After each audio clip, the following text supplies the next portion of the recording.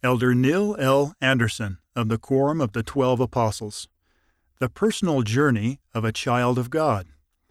Each person who comes to earth is a unique son or daughter of God. Our personal journey did not begin at birth. Before we were born, we were together in a world of preparation where we received our first lessons in the world of spirits. Doctrine and Covenants, section 138, verse 56. As covenant children of God, we love, honor, nurture, safeguard, and welcome those spirits who are coming from the premortal world. President Gordon B. Hinckley said, "Abortion is an evil which is sweeping over the earth."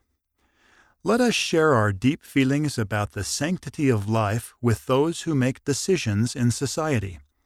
They may not fully appreciate what we believe, but we pray that they will more fully understand why, for us, these decisions go well beyond just what a person wants for his or her own life.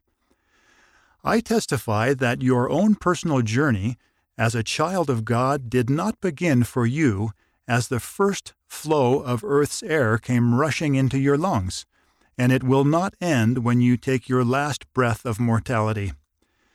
May we always remember that each spirit child of God is coming to earth on his or her own personal journey.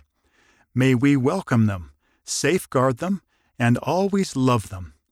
As you receive these precious children in the Savior's name and help them in their eternal journey, I promise you that the Lord will bless you and shower His love and approval upon you.